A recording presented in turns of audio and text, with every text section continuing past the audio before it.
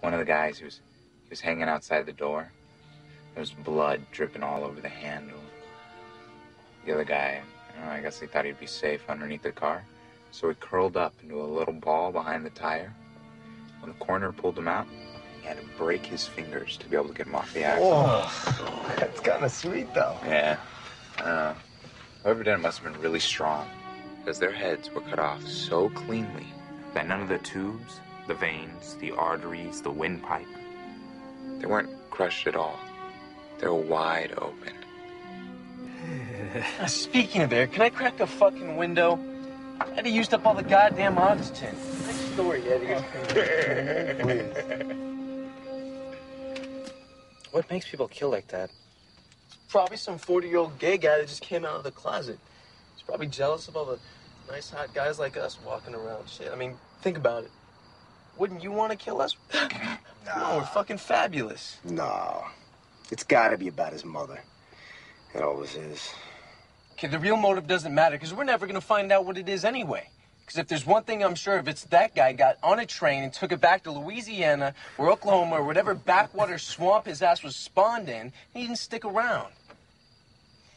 Oh, shit! Oh, damn it! Damn it! Oh. Get out of the fucking car.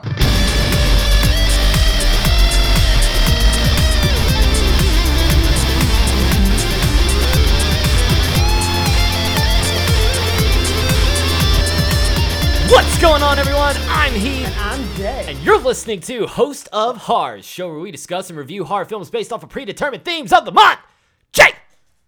Once again, more gay shit coming to you from Host of Horrors. Woo! This time, we're going to talk about some stereotypical gay shit. And on top of that, murder. You ready to talk about murders? I'm ready to talk about how much I actually loved this movie.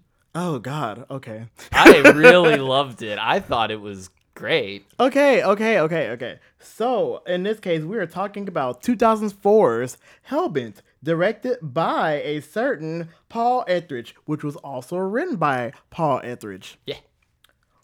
Who Paul Ethridge is, I have no idea. No because clue. we don't do research on this podcast. At all.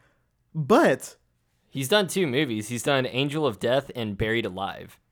And this one, and Hellbent. So 3 movies. 3 movies across how long? I don't know. Angel of Death is 2009. Okay. Buried Alive is 2008. So his last movie was in 2009, back when we were 14 years old. Which is a shame, because he actually showed some promise as far as like pacing and suspense in this movie. So let's talk about it. Let's talk about this no-budget ass looking ass movie that actually has some charm to it. This Hellbent. movie straight up looks like it came from the 80s. All right, so basically, one thing that caught Heath's eye and my eye is the fact that this movie basically replicated and almost spoofed like 2000, like not even 2000s, like 1980s slasher films. Yeah. Because this is known as the gay slasher. Yeah. Hellbent is known as the gay slasher, and seeing it, I know why. Yeah. It is basically, I don't know, how long is this movie? Was it like It's only 85 minutes long. 85 minutes of So it's less than an hour and a half. Gay slasher realness. All right. It is very stereotypical slasher. It does feel like a lot of slasher movies that have come out before. But I don't think that's to a detriment. It's stereotypically gay as fuck, too. It is very stereotypically gay. However, I did find some charm in that, me personally. I don't know if you were offended by it. No.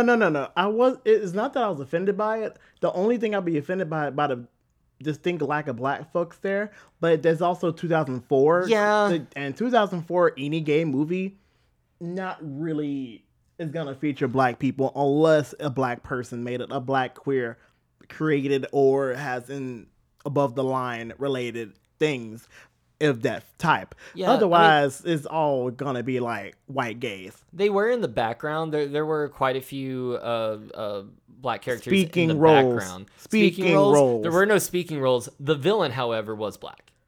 Are you dead ass? Yeah. The villain was black? Yeah. I just thought he was like tan. I just assume most villains that in slasher films are white. I was about to say, dude, that is a dark ass tan. That's a chocolate tan.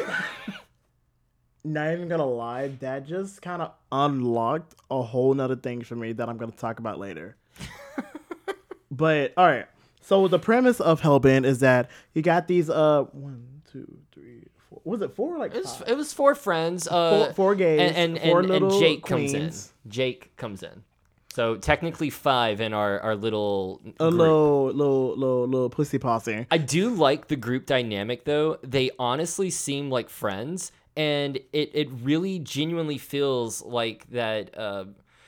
Even though you know it's a slasher movie, even though you know it's a horror film, it starts just by their camaraderie and their friendship. It feels almost like a ragtag group from like a buddy comedy, like a Motley Crue, as they say. Well, no, it feels like American Pie, House Party, Superbad. Your group of friends that all have their distinct personalities that bounce off of each other so fucking well. Yeah, like the writing in this as stereotypically gay for what it was, and how outdated some of the terms are. It had a good bit of charm to it that I can't even like fake and be like, oh, this sucks. I'm like, there were a lot of good promises about this film. And you can tell that this is during a time where gay content was not really sought after. Well, I mean, did you know anything about this? I didn't know anything about this, but of course, I feel like this is a movie that most people only know about if you're like a hardcore horror gay. Well, and there's like a whole thing for horror gays. Yeah, but here's my thing though. This is one of the few films, not just horror films, but films other than like Moonlight that is just upfront gay. Like, it's not like you got a gay side character or there's one main character who's gay, but the rest of the movie isn't like gay focused. This movie is unapologetically queer, and I love that. Not even gonna lie, it is unapologetically, like, it explores and talks about gay culture in a way where everything feels normalized. Even the early 2000s sentiment of like, there's still, a lot of people who are anti-gay or are gonna look at you and be like, oh, you're queer, you're gay, in the workplace. As our main character, Jake, is his name is Jake? No, the main character is Eddie. His main character, Eddie. Jake is his love interest. Yeah, okay. Eddie is a cop? He works at the police department? He works at the police station, but he's not a cop. He failed his physical exam. He failed his physical. Because he lost his eye. Okay. Which I can relate to, because it's the exact same eye I have no vision in. Oh, wow, that is relatable. It is very relatable. So, at least you still have your eye. I still have mine. He has a glass eye. He has a glass one. So, speaking of characters, let's talk about the characters. So, we have Eddie, we have Chaz, we have Joe, and then we have Toby. Of course, 4 very, like, twink-like muscle body type like people that of course you're gonna see in freaking early 2000s fucking LA, which I assume it takes place in LA because of the area. I don't know, it feels like it could take place anywhere because they never specifically address where they are. No, but it does feel like it could take place anywhere, so I do like that aspect. And I, again, going back to, it's stereotypical for movies to do this, but each character, each group of friend has their thing. Has an archetype. Like Joey is the twink. Joey is the nerd. He's the nerd gay. Yes. Then you got Chaz is the possibly bisexual whore who kind of plays in. They play into that bisexual trope that they fuck anything that moves. Yeah. Which kind of sucks as a bisexual. But, it's whatever. It's 2004. It's also just his character type. Like, it's a character type. Think Stifler from American Pie, just bi. I mean, honestly. And then you got Toby, who is your muscular, muscular supermodel. He's the most one that you think is superficial Yeah. And then you have Eddie, which is, you can kind of say the straight lace gay. Like he's just gay. Yeah, he's like the normal gay. Yeah, he's a regular person who just happens to suck dick. So so basically it focuses on him, and Eddie's character in particular is so interesting because for an archetype, they layer these characters kind of well. Yeah. Kind of well. Like with Eddie, of course, he has one eye. He works in the at the police department because his father used to be a cop. It's hinted at that he possibly died in the line of duty because Eddie keeps like a keepsake, like his father's photo, old uniform, and things like that, gun and everything too. All of that, and it's just, you can tell that he kind of plays the I was like the den mother. He kind of plays a motherly type because he sees that his people are getting killed. Like we saw in the first literal scene of the movie before it goes into this early 2000s ass credit sequence that looks like you can't download a car with amazing rock music. And when I say amazing rock music, I mean it's so stereotypical rock metal, like early 2000s rock metal, not just metal. I wouldn't even consider it new metal. It was just like, this is what people who don't listen to metal think metal sound like. But it gets better. There's gay lyrics. I laughed so fucking hard. So, another Spank thing, me, wank me. Another thing that adds into the the unapologetically queer, like specifically gayness of this film, because this is like basically like men on men kind of type shit that is going on here. No girl on girl, and I'm gonna talk about all this more stuff later. But there's like literal like some Limp Bizkit ass type like shit that was talking about like, what were the lyrics, like wank me, spank me, it's like when I take it up the butt, like wank me, spank me, I get off when you take it up the butt, or some shit like that. Some shit that you normally would be like, okay, they're obviously making fun of gays, but like this is a very gay ass film, so it's like, oh, they're not making fun of it, maybe, but it's like there's like some explicitly gay shit that you don't really hear in music. So I'm like, okay, I get it, but it also sounds like they're spoofing like the whole like rock metal sequence in any kind of teen movie of like that time. Think what is that movie called? Eurotrip. Eurotrip, the song Scotty Doesn't Know. Mm-hmm. It's whatever that dude was singing. I think it was like Porno di Grono or something like that.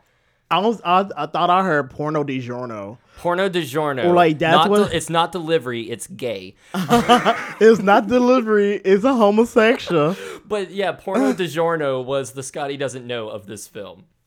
Oh my god. I am here for this. I loved this movie. So and so basically you have all of the archetypes, and you can tell kind of what they are based off their uniforms. So Chaz is he's a Latino. He's a Latina person. Mm-hmm. And obviously he kind of does the cowboy shit. Like, yeah, he's got the cowboy. He got the cowboy hat, and like he's the most like sexually forward. Like Eddie literally walks into him after he sees his love interest in a tattoo shop, after he got tasked with passing out flyers about the murders that happened the night before. So that's kind of stupid. I'm not gonna lie. That was kind of stupid. That was just... I feel like that was a way just to get Eddie to set up with Jake. And I think on top of that, just a way to establish Jake's just like, oh, he works where he works. Yeah. Like that was his workplace. And then Eddie's costume is the police uniform, his dad's uniform. And I was like, that's kind of a cute thing. Toby is going in drag, which honestly... They explore look good as drag, not gonna lie, and possibly like trans identity in a way that I was like, huh. Well, not necessarily like explicitly trans, yeah, but they kind of go into drag I feel like equals trans kind of deal, and I think that's kind of cool. But I feel like they did what they could in 2004. they Pushed the envelope pretty fucking far when you think this was out in 2004. I wouldn't say they pushed the envelope that far. You're thinking but 2022. yeah. Imagine you like the age you are now in 2004 watching this movie, and I'm going off of when the other than Moonlight, what's another just boom in your face? This is queer. Not really much. And this came out in 2004. And then Brokeback Mountain came out in 2005. Yeah. Oh, I always forget about Brokeback Mountain. So, I mean, cowboy gays, they're nothing new. They're Gay nothing cowboys new. are like a real thing. Like Nothing new. Nothing new at all. Power of the Dog didn't surprise me. But still, gay cowboys. Honestly, nothing new. And it works. And back to the costumes. And then Joey. Joey was He was- essentially a slave. He was he a sub. he was a sub. He was a sub to a dom. And I think he kind of it kind of plays into the personalities a lot. 100%. And Toby's was the one I found the funniest because it's like he's the most shy. He's a shy nerd gay, geek gay, and he's wearing basically like stuff that shows off the skin the most. Yes. Out of everybody there, and when it comes, I want to go back. I want to go back to Toby because Toby was pretty. He actually was. Toby was pretty, and the way that they just normal, like they just like, but that's normal. Like they gave him the whole gaze and everything, and I was here for it. I do like the straight guy checking Toby out and then getting embarrassed when he found out that he was checking out Toby. I was like that kind of sucked.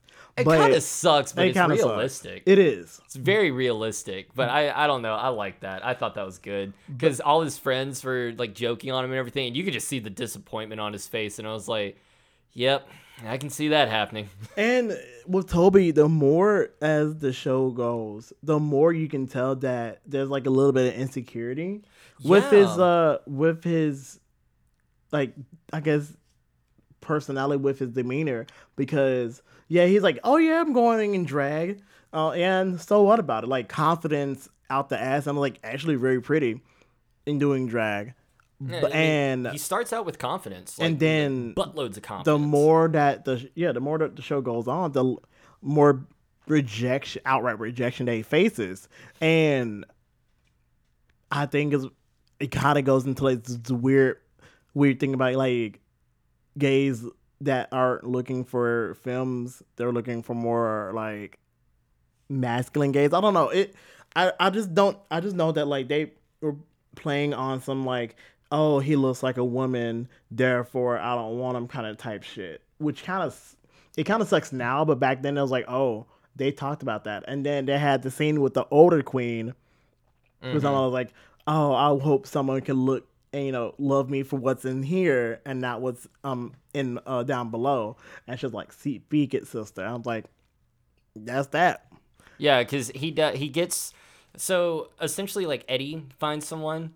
Chaz, of course, being the horn dog that he is, finds someone, and even little Joey gets his. Joey job. was the first one who got something, like first one who explicitly was like, "Hey, I'm going for a specific kind of person." Yeah, the only one that outright got rejected was Toby, and you can see the heartbreak and the desperation getting more and more up to his eventual demise, and it does. I found that weird until you said something about it, but he essentially, like, even the killer is rejecting him, doesn't want him whatsoever until he removes the drag get up and reveals that he is in fact 100% dude. And I'm like, that means, I feel like that means like he was passing well. And because I didn't, I personally, as a straight man, didn't get that. But like after you said something, I kind of get it a little more. I still don't fully understand it, obviously. But I thought that was a little weird that the killer is specifically targeting gay people. Men. But if you're dressed in drag, you could get away. I thought that was odd. But you know, They I got guess that was something that I was like, huh. Can we talk about the killer for a minute and like the kill scenes? Baby, this little like daddy hunk, like it kind of put it on like he was a daddy hunk, muscular as fuck, still like the same like this much around as the others were, and those kills were the way that this film was shot. This film looks like it was shot on a mini DV, but it played extremely well. Like, they used their limitations to their advantage. Yeah, and I think the low quality of the filmmaking, like the camera work, works in its benefit when it comes to like the low budget cost of the gore effects. Because if you think about it, like in good HD quality, if they had good HD quality in this film, you could easily tell, and you still can easily tell that they're dummies, but you kind of look past it when you're looking through it through like a, I don't know, older aquarium lens. You're like an older TV, and it honestly, looks like you're watching a TV through an aquarium. And I kind of feel like that was the point, because of the homage to the 1980s, like early 90s, like slasher films that were obviously low budget, but they made the best of the low budget. This kind of pays homage to that in the camera work, the way that the gore effects were shown, the way that all of the blood effects were done, all of the kills were done. It pretty much was shown as an homage to that era. Oh yeah, and the director did a fantastic job. Like, I actually want to check out some of his other films just to see if he kept this trend going, because I honestly think he did a fantastic job building up suspense. There were so many moments where like I actually was at the edge of my seat just watching, like the very first scene where the four of them get out of the vehicle and they're walking towards the carnival. Okay, and he's just he's just standing there. Yeah, so they all separate to take a leak before they get to the carnival, where all they can do is use like porta potties and shit. So understandable, been there, state fairs. So, and he's just like, they notice someone in the bushes, or Eddie notices someone in the bushes. And so they all like gather together and like, who the fuck is that? And this dude just pops out from behind a tree. And all you see is this shadowy figure. And he's wearing like this devil mask with horns, but he literally looks like a demon, like a shadowy demon. And you just sit there. You just sit there. He doesn't do anything. He just fucking stands there. Our main characters, they do shit. They talk shit. They flirt. They, show off their ass and things like that. He just stands there. And it's the most ominous 30 seconds of my fucking life. I swear to God, this was actually quite nerve-wracking. And there's a few scenes like that where Joey's death. Joey's in the bathroom and he's left alone. Well, you clearly hear someone enter the bathroom, and he hears someone enter the bathroom. So he looks around, no one's there. He starts checking all the stalls. No one's there. He finally gets to the final stall, goes to open it, boom, jock guy comes in, actually is flirting with Joey. And Joey's like, oh, thank God. They kiss. They exchange numbers. They even do like a little where they're gonna go on a date. I don't know what to fucking call it. They're gonna go on a date. They basically ask themselves out in a date on the most like, the gay way. Yeah. Where they're like, oh, I can do this, but like I could be hanging out with you instead. Yeah, but like that scene, so like you have all this tension build up, and then the jock comes in. And that lasts for a good minute or two. So you forget all about the tension. And Joey finally gets his kiss. Joey finally gets the number that he wanted. Finally gets the guy that he wants. And then, boom, the fucking stall door opens up and there's your killer. I hated it because he was the one low-key I was rooting for the most. Yeah, to be like close to, at least close to the second to last kill, to be killed. No, but he I'm sorry. was obviously going to be the first. Obviously. Because they set it up early that he was going to be the first one to get killed. I loved that payoff, that setup, that distraction, that diversion, and then the payoff was fucking phenomenal. And there's quite a few things like that. Like towards the end of the film where Jake and Eddie are finally getting together. And there's this huge buildup and tension between Eddie and Jake, and it's weird. It kind of comes out of nowhere because at first they seem like they're all down for each other. All down for each other. And then they get, Eddie brings Jake back to his home, and they start hooking up. However, Jake seems reluctant. Jake seems a little weird. Seems like, he doesn't want to be doing this. Baby, he was a whole MacGuffin. Yeah. Like, they MacGuffin the fuck. Yeah, because you're Outta sitting, like, he Jake. doesn't even want to, Eddie tries to kiss Jake so many times, and he's just like, no, don't do that. What are you doing? I don't want to do that. And he's aggressive with it. So, like, me and Jay both are sitting there like, oh my God, there's 2 killers. There's partners. There's 2 of them. Holy fucking shit. And you follow this the entire time. Like, he is looking ominous. He even fucking handcuffs Eddie to the bed and leaves him there smoking a cigarette. And you're like, Baby, that wasn't a cigarette. That was a whole ass joint. No. He smoked a joint before with Eddie. When he was leaving, it was a cigarette. Okay. He's a chain smoker. But anyway, which I did like the joint scene. That was kind of cute. That was Oh my cute. God. But anyway, so besides the cuteness, because you get all the cuteness, and then all of a sudden, it's like a fucking 360 of Jake's attitude, where he's just like, no, fuck you.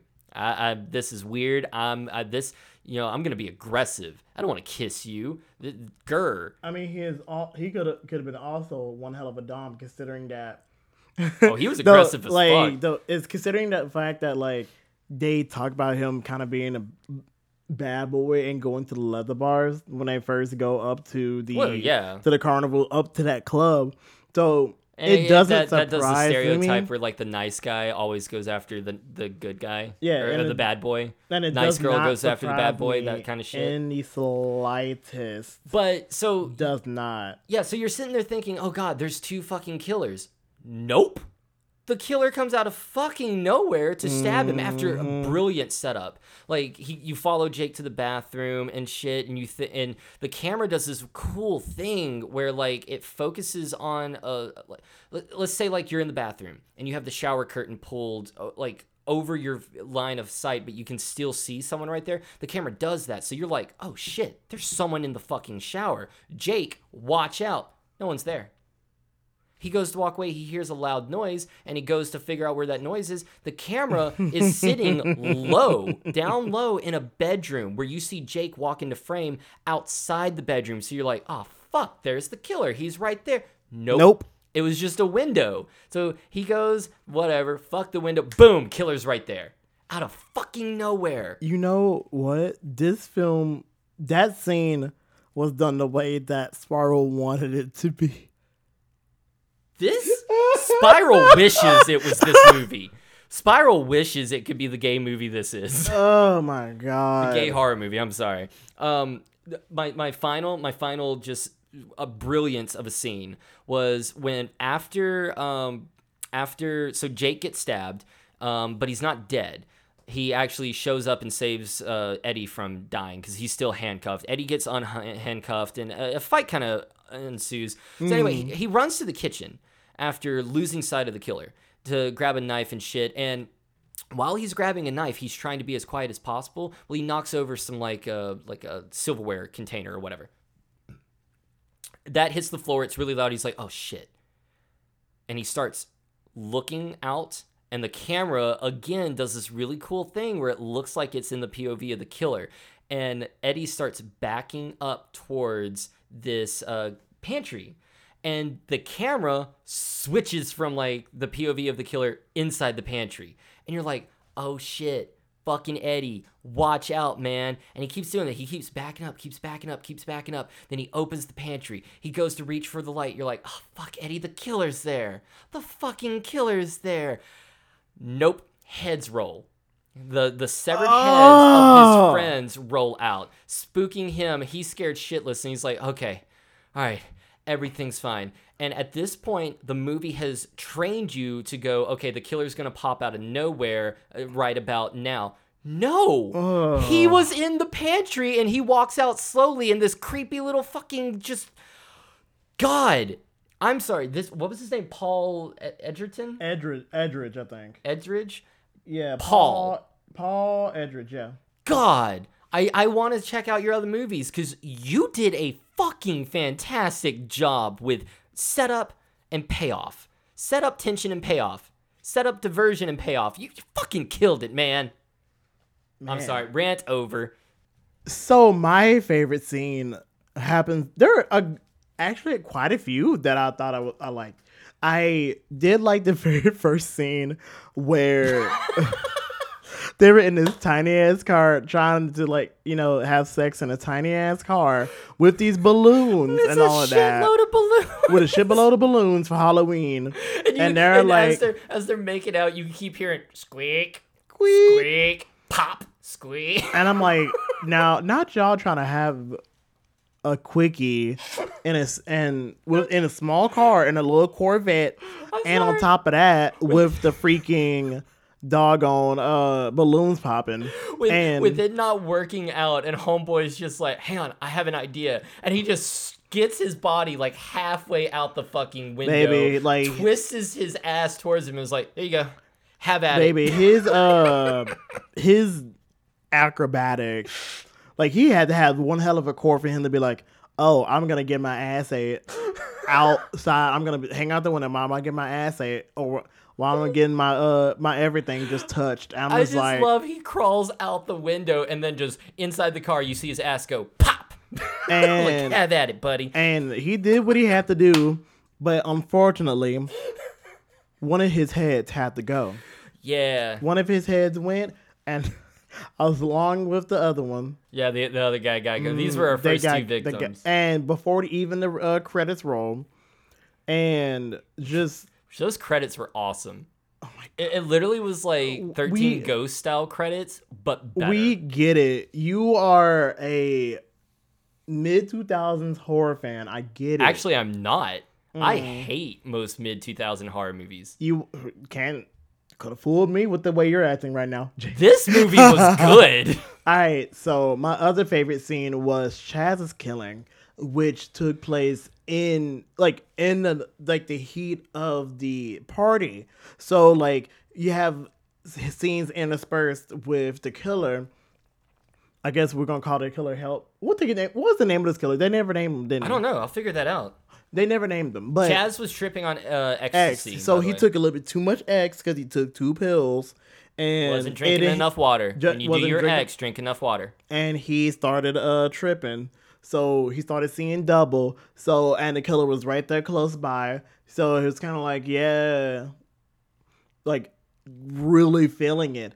And it also has scenes interspersed with Toby drinking a lot and kind of like sitting down in his little depressive state. So like he was like, saw him, is like, okay, gonna start kind of going close to him and all of that. And meanwhile, you're in a club, so you have this strobe effect that's going on, and with like scenes, everybody's like all enjoying it. You get scenes of the party going on, and then you have the killer coming on. He unsheaths his little sickle and just kind of start hacking at him. The way that this made it look is that like he sort of started going at it, like we're about to has like a whole gay hysteria moment where there's like about to be some mass murder. Maybe there's about to be some mass gays dying. Anyway, Devil Mask. That's what they call him, Devil Mask. Devil Mask. Wow, that's very simple. So basically, the way that this scene goes is that like you as inspires Toby, killer. Well, Toby, Devil Mask, Chaz, party, Devil Mask, Chaz, Toby, party, Toby, party. And it goes on like that until you get the reveal of blood coming down from the middle of Chaz's body. The camera goes down and then it keeps on partying as you go. And as the party goes, they don't notice that the killing's happening. And then you are ended with a scene of his decapitated body just in the blood while the strobing is still going on. So you see bits and pieces of his body just with blood just leaking out. And I was so floored by the scene. Oh, and also just before all of that happens, Toby leaves. So he doesn't witness any of that happening. So it was just like, that was a good payoff for me. And that was what made it go like, okay, this is good. This there's something about this. And then the fact that the murders of Eddie's friends isn't even the He's not even credited. and oh, Poor Devil Mask. that sucks. And the fact that the killings don't even go into the third act. Like the third act kind of starts whenever whenever Eddie and Jake hook up. Like that whole third act starts right there. And it was just like, oh, it kept going. And then that third act was pretty brilliant. It's actually really good. That was It that was suspenseful. a really good third act. But I'm with you. It kind of threw me for a loop because I thought the movie was going to end after After Eddie. the killing, I Well- thought Eddie was Where good. when Eddie goes to find Jake after he jumps the fence and everything, and the killer's right there, I was like, okay, well, here's our third act, final battle. The final battle when they just go. And that is another favorite. The poster scene Yes. where the sickle goes straight for Eddie's eye, But it's the glass eye. but it's a glass eye, so you think it's about to like start blooded, but no, it turns and creaks, and then he goes back, and he's just like, and I can't do gore like that, like too heavy. So I was like, oh shit. So I was like about to prepare myself. Down. I was like, oh, it didn't happen, and it's like, oh, glass eye. It's almost worse that it didn't happen, though, because if it would have happened, I could sit there and go, oh, that's fake. But when you sit there and see a blade on an eyeball, even if it's glass, and you see the blade twisting and turning, and you hear noises happening, it makes your eyes hurt. It was a Because creak. you imagine that happening to you. You heard a creak, and that scene was like that made it that made it. So, and on top of that, the third act when you go up a villain, like I love to see a gay person just go up against a villain and get that ass beat, and then also it had a payoff with the shot because because of the one eye thing. Yeah. You Well- can't really shoot, but he was able to shoot that motherfucker in the head. To be fair, he was being a dumbass. Okay, so he That- lost sight in his right eye, yet he was still trying to shoot right-handed. Switch to your left hand, buddy. Like, just learn how to shoot with your left hand. That's how you can tell that he probably couldn't shoot at all. But like, Because, like, I mean, you noticed when he kept fucking up when, like, okay, he was during the wasn't target it- practice but thing. mhm. During the target practice thing, he was holding the gun with his right hand, but he was leaning all the way over here to try and aim with his left eye. No, that it doesn't work. That trust me. I'm from the South. I have family that shoot guns, and they encourage gun shooting. And you have one eye. I have one eye. I have had to learn to shoot with left hand. You have to do that.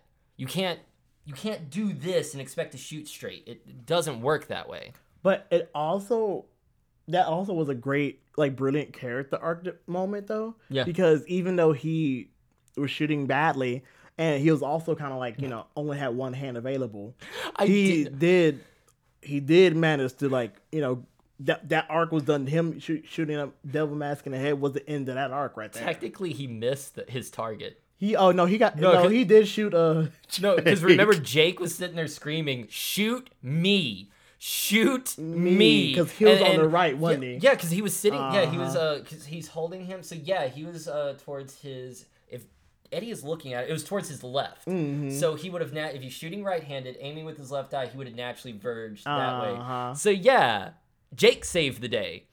And yeah, Because he he was got like, aim for me, shoot me, and he got did, shot. and then missed and shot. Oh boy. and he got shot.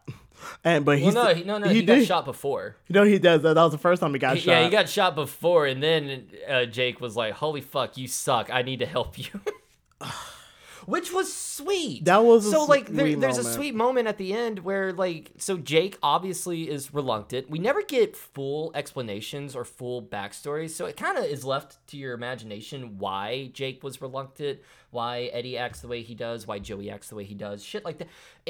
You have to figure out what happened to these characters to make them the way they are, which I appreciate. I really do. But there's a sweet moment where after all this reluctant not wanting to kiss Eddie, like actually like touch lips with Eddie, down to fuck, but didn't want to touch lips with Eddie. That's After actually everything way more that common than you think. yeah, but like after everything, they finally have a passionate kiss. Not like a make out, but they passionately, romantically kiss. I appreciated that. You know, that's more common than you think. I did not know that. So basically, it's like whenever like a lot of people, I think, find kissing to be more romantic than sexual. So like there'll be people who be like, they won't start like making out the kiss. They'll just start going to like going down or like playing with other parts of the body rather than kissing on the lips for a hookup. But so that kind of gave a little bit more gravitas to that kiss to me. And there was one thing I realized, that I was totally expecting Chaz to die with a sex-related death on top of somebody. But he ended up dying in the most unconventional way to me, which was like not that at all. Yeah. So I thought that was also kind of like funny. Yeah. I mean, it would have harkened back to the 80s horror, but I feel like with this film, they weren't trying to do like sex things that way. They definitely could. They really could. But there's no nudity in this film. Like, that is one thing that's interesting. There's plenty of man ass. There is a good bit of man ass. I mean, but there is no nudity. Is a gay film with a bunch of white gays and white adjacent gays in the 2000s. You're gonna see some ass. Mm-hmm. There's a lot of pasty ass. But is the fact that they were able to not like to have like that intimacy, but never go full on like sex, but yet explore like the gay party scene and just that aspect of gay culture was actually kind of cool. And just seeing just how normal relatively it is. And then going into the reality of it all with whenever you see the cop friends kind of be like, please don't turn this into a gay bashing, or that snap you back to reality. It's like, damn, you're right. You still got to deal with this even in the movies. And then, and well, I mean, there was even some prejudice because he does have a friend. I don't think we ever got her name, but he has a friend who's kind of like a tomboy. Like she is very like, so who are you hooking up with tonight? You know, what are you doing tonight? Wink, wink. She was that kind of friend, but it was adorable. Like she had little to no screen time, yet I loved her as a character. She kind of gave fag hag in a way where like she can potentially come off as a fag hag, but it also just kind of came off as like, oh, this is how straight friends tease their gay friends kind of back in the day. I was like, okay, whatever. Well, even nowadays I can see that like she just seems like she's a tomboy, but she's friends with Eddie, who just so happens to be gay. And but like she understands. But the police chief, like that kind of that one comment set me off a little bit, where he was like, so did you know these two talking about the victims? Because all gays know each other. They're homosexuals. Like, what the fuck, dude? Like, god damn it. But yeah, that was the one. I don't know. For me personally, everything else I love. That was the one thing that just set me off a little bit. I was like, are you kidding me? But I get where they're coming from. Like, there was some shit like that. Even nowadays, there's some shit like that going on. This movie turned out to be ultimately way more clever than I thought. And even down to the last little frame where I was about to be like, I know they're not set up for... Yeah, they just set up for a sequel. And on top of that, they set up for a potential corruption case, too. Because of how they were talking about old boy.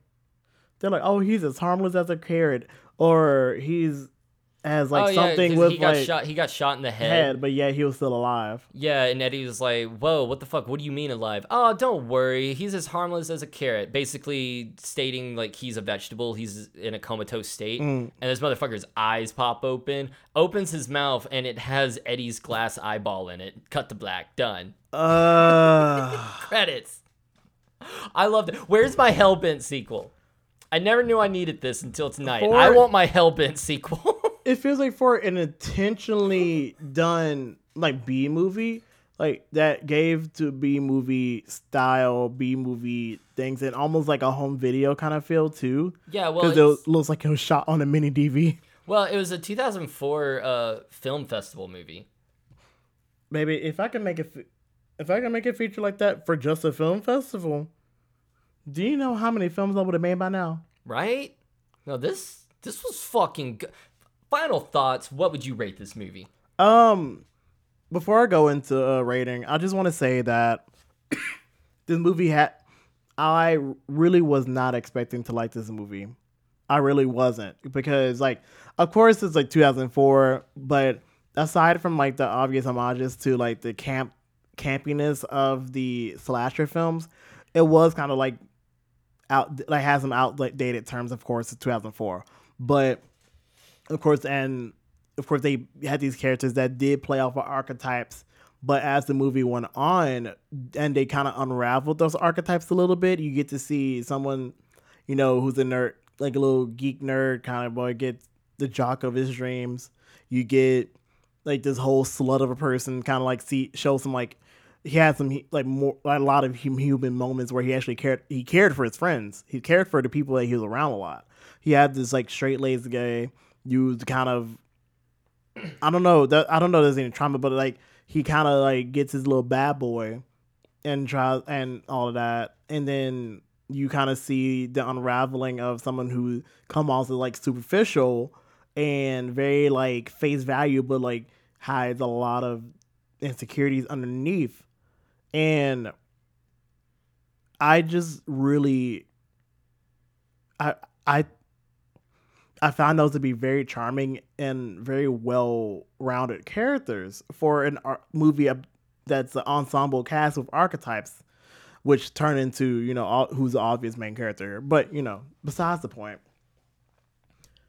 I enjoyed the movie way more than I thought, and I can see where the hype around this little-known film came from. I can see where this can be a cult classic, because despite it all, it still is a decent, like, really, like, exploration of, like, inexplicably queer horror in a way where it's like, yeah, this is like the gay, like the fact that they're gay kind of, and they're queer kind of it adds on to the whole film, instead of just being like, oh, you can just play some straight people and be fine, Yeah.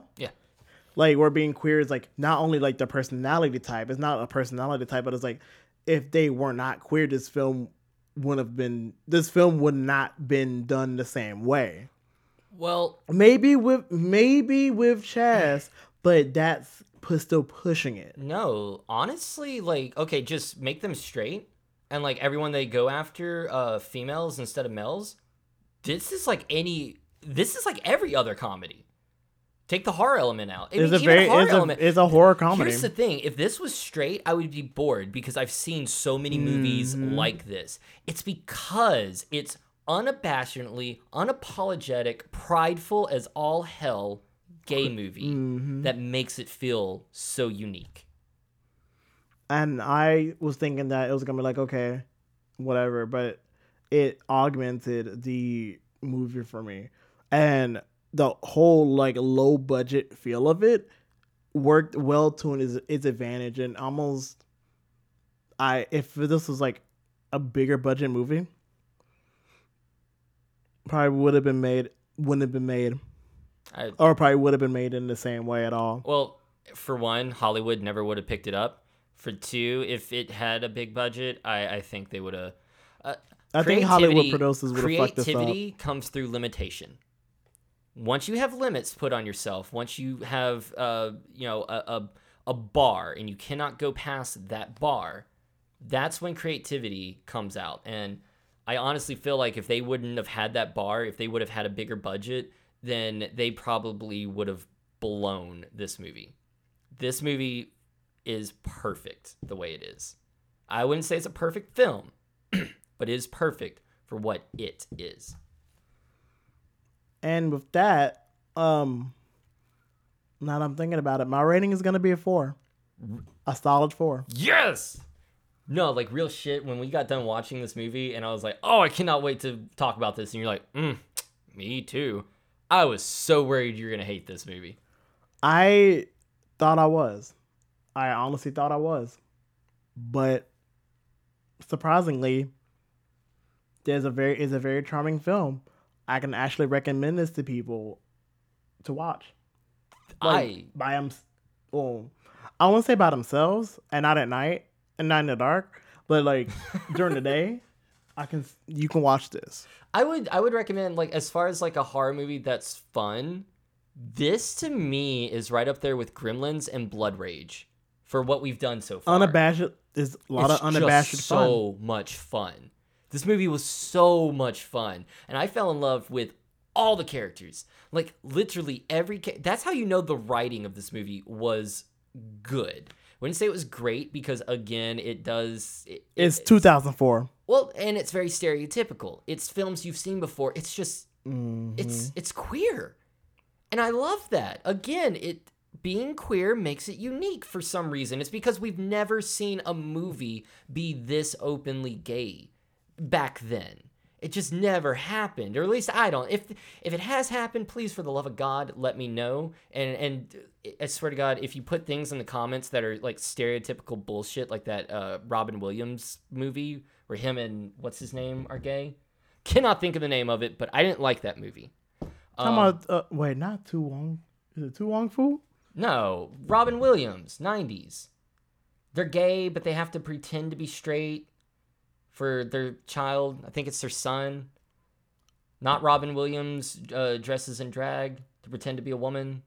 Wait, that was Mrs. Doubtfire? No, Mrs. Doubtfire wasn't gay. Robin Williams was dressing in drag in Mrs. Doubtfire. Not Robin Williams, is what I said. I don't know this movie at all. Good. It's very stereotypical gay. It's Hollywood gay. Oh, yeah. Yeah, that's not my right. This movie is great. I love this movie. I love the characters. I'm not even joking when I say I would love a sequel, but it needs to be a low-budget sequel. You feel like if it was anything else, you wouldn't enjoy it at all? At all, because I feel like if people make this movie blow up into a not just a cult classic, but just like a huge, like just a classic in general, not just a cult classic, but a classic in general, and Hollywood gets word of it and tries to make a sequel, they will ruin everything. And I don't want that. So you know what? I take it back. I don't want a sequel. Leave this movie just the way it is. Leave it a 4-star masterpiece. And I'm assuming that 4 stars is your final rating? That is my final rating. 4 fucking stars. I loved it. Well, solid 4. Solid 4. And I guess there you have it. That was 2004's Hellbent. Yes, sir, it was.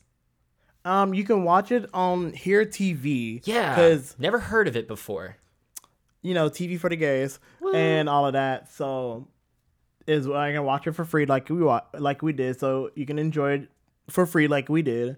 And just let us know what you think, because Please. I am interested in seeing what you think of this movie, like stereotypes and all. So if you hate it, I completely understand. If you like it, I can understand. So of course, follow us on all of our social medias, including Facebook and Twitter and Instagram. And giving me a reason to actually use those things again, because holy crap, I am bad at social media. I just want to put it out there. You skipped a whole thing. We got a thing before we get to that thing. We got 2 things before we get to that thing. I just wanted to put it out there that I'm bad at social media. You are ruining our format. You took our format and went and just mismatched it wherever you want to. Lie. Join us next week. Not even gonna lie though. This whole Pride Month, I've been kind of, I won't say disappointed, but I haven't. Hold on, I have things to say. Hey guys, this is us in the near future when my camera died. So Jay came unprepared. I did, but my camera decided to not to. No, you came unprepared. Be honest with the people, Jay. I didn't charge the battery like I thought I did. All right, we're just gonna run through this because I hate the way this looks. I hate the way this looks too, but you know what? It adds a little bit of character, and that's what we are. We're characters. So tune in next time as we explore what movie again? The Hunger, directed by Tony Scott. I still don't know who Tony Scott is, so I'm going into this blind just as much I think you are, right? No, this movie's great. Oh, you've seen it already. Yes, it has the human-made aphrodisiac known as David Bowie. Human-made aphrodisiac. Yeah, I haven't seen this one, so I'm excited to see how this is gonna go. So join us next week as we will be watching that. Always, as always, check out our other videos, hit that like button, hit the subscribe button, hit the bell notification, and yeah. I also did say follow us on social media, so do that. Yeah, you already said all that shit. Oh, and check us out because we do podcasts on like Spotify, Apple, and all that other good shit. And on Letterboxd, we keep up with the Letterboxd the best. Because yes, I do. Heath does an amazing job. I rock that shit. Rock that shit because that's the only thing he knows how to do. Yes. So, until next time, I have been Heath. And I've been Jay. And you've been listening to Host of Horrors. Yeah. Yeah. See you guys.